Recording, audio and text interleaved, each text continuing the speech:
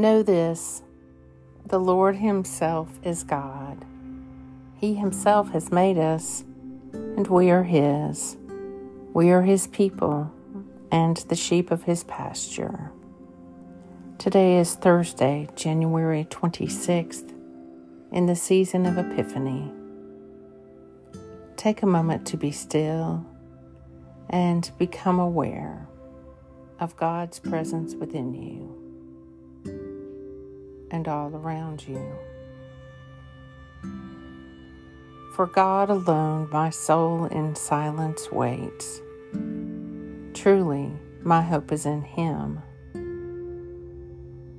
Your testimonies are very sure, and holiness adorns your house, O Lord, forever and forevermore. Blessed is he who comes in the name of the Lord. We bless you from the house of the Lord. A reading from the Gospel of Matthew. Jesus taught us, saying, "The lamp of the body is the eye. It follows that if your eye is clear, your whole body will be filled with light. But if your eye is diseased, your whole body will be darkness. Then, if the light inside you is darkened, what darkness that will be." Matthew 6. Blessed is he who comes in the name of the Lord. We bless you from the house of the Lord. The Morning Psalm. The merciful goodness of the Lord endures forever on those who fear Him, and His righteousness on His children's children, on those who keep His covenant and remember His commandments and do them. The Lord has set His throne in heaven, and His kingship has dominion over all. Bless the Lord, you angels of His, you mighty ones who do His bidding, and hearken to the voice of His word.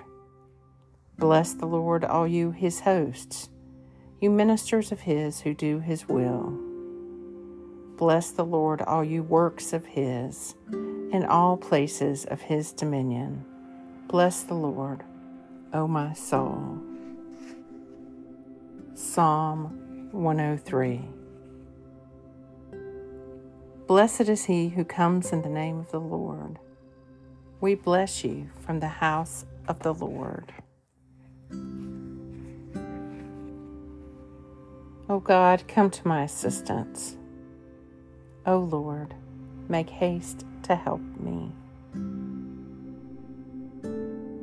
Give us grace, O Lord, to answer readily the call of our Savior Jesus Christ, and proclaim to all people the good news of His salvation, that we and the whole world may perceive the glory of His marvelous works, who lives and reigns with you and the Holy Spirit, one God, forever and ever. Amen. Lord God, Almighty and everlasting Father, you have brought me in safety to this new day. Preserve me with your mighty power, that I may not fall into sin, nor be overcome by adversity. And in all I do, direct me to the fulfilling of your purpose, through Jesus Christ my Lord. Amen. Go forth in the peace and in the presence of Christ.